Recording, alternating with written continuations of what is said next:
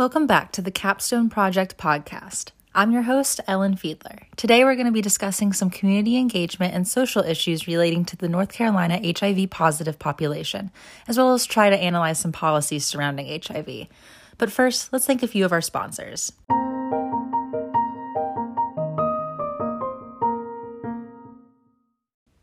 Thanks to Crying for supporting the Capstone Project podcast. Crying. You don't know you need to until you face one more minor inconvenience. Then suddenly you're in the middle of a Trader Joe's having an absolute meltdown over the fact that they're out of a specific chocolate that you like. And thanks to my mom for supporting the Capstone Project podcast. Not sure if she actually listens to these, but she always responds kindly when I send her the links to the episodes. So thanks, Mom.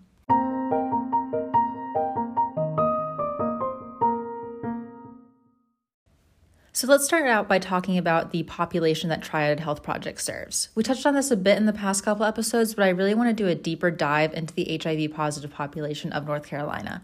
Before we do that, though, I want to talk about the High Point community in general. So High Point is interesting because of this polarity created by the furniture industry. The High Point furniture market happens twice a year and it brings a ton of revenue and jobs into the city.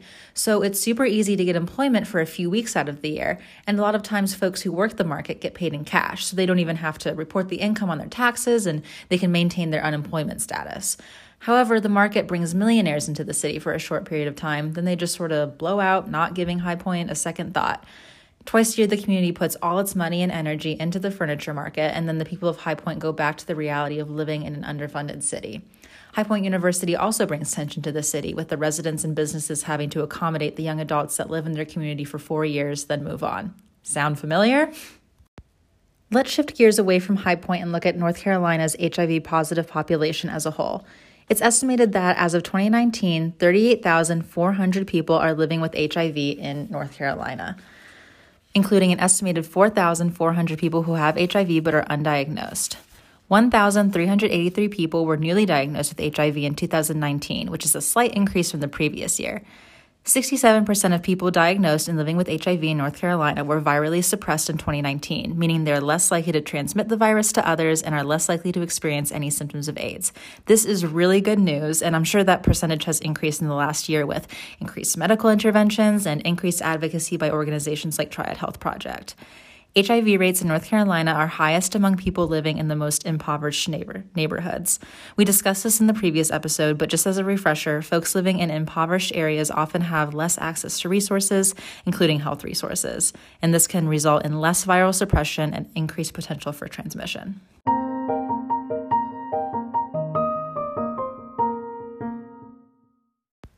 In line with Triad Health Project's mission to free the community from HIV and its root causes, the agency collaborates with various organizations in the community in order to provide the best possible care for clients.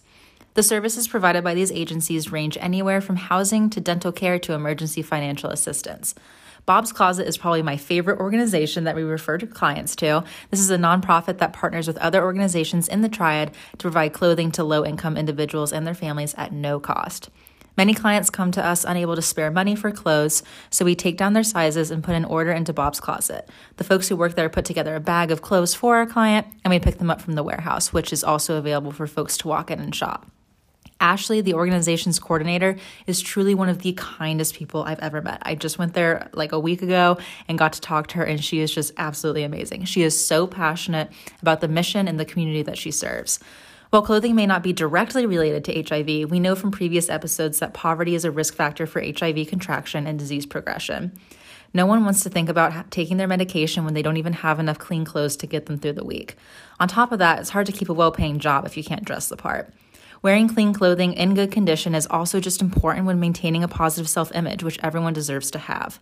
Low self-esteem can lead to depression, which is also a risk factor for treatment non-adherence. I don't think that's actually a word, but we're going to go with it.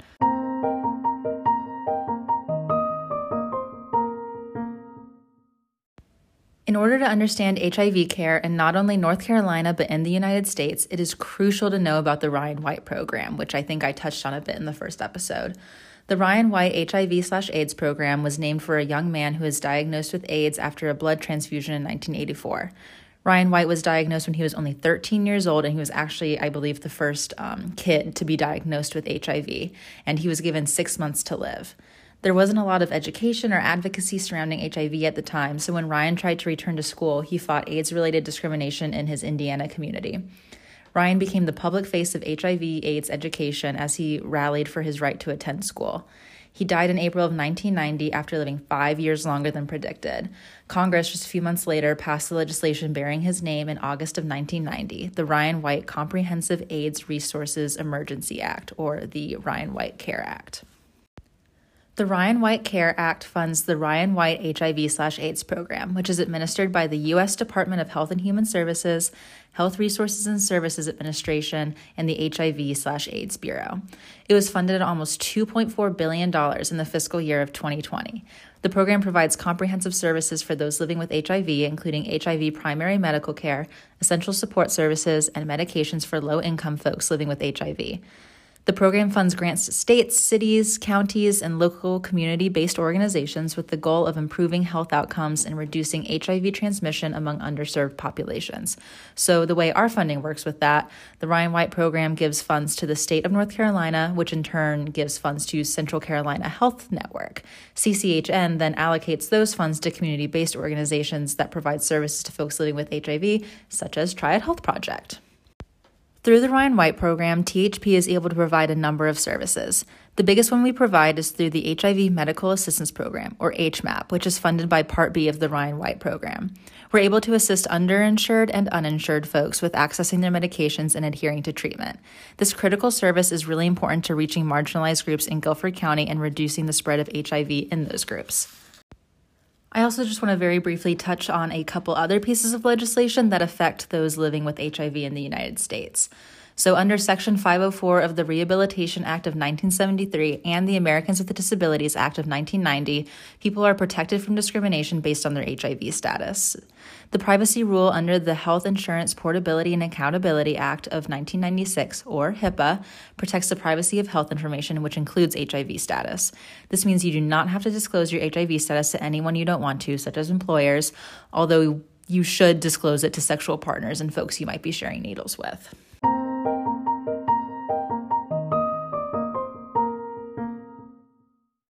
So the HIV-positive population, specifically that of Guilford County, has consistently been on my mind over the past few months, understandably.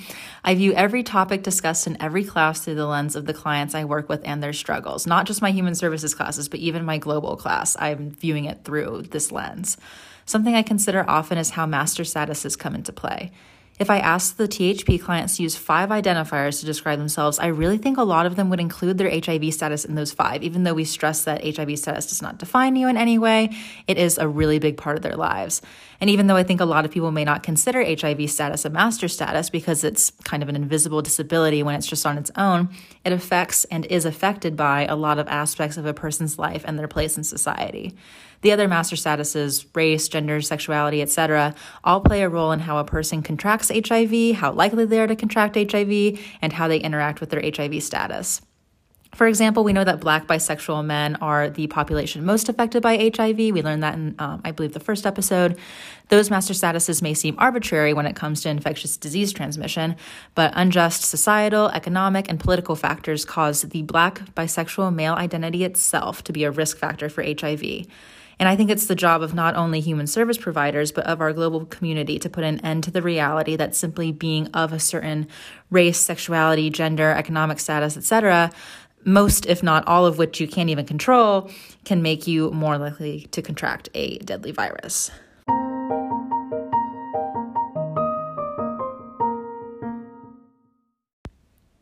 I know this episode was kind of an info dump and we talked about some pretty heavy stuff, but I think it's so important that we keep this discussion in the forefront of our minds. I feel like the discourse around HIV and its stigma and the ways HIV status intersects with different pieces of identity is just missing from the public eye. We know that a lot of social justice movements these days appear on social media for about a week and then disappear, but I feel like HIV hasn't even really gotten that week on Instagram. The fact that I didn't know about most of the stuff we discussed in these episodes just a couple months ago really shows the failure of our systems to provide education about a virus that affects millions of people worldwide.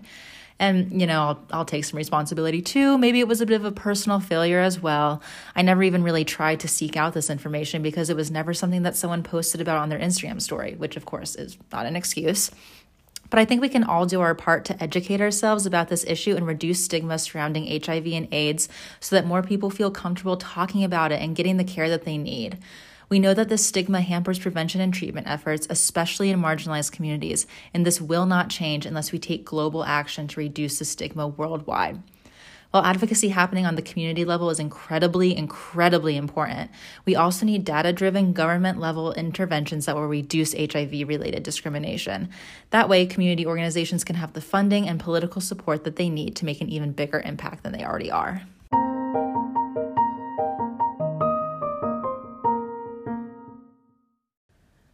Well, that's all the time we have for today. I hope you found this episode as informative and interesting as I did while I was doing my research. Stay tuned for our final episode where I will be reflecting on my semester as an intern at Triad Health Project. Have a great day.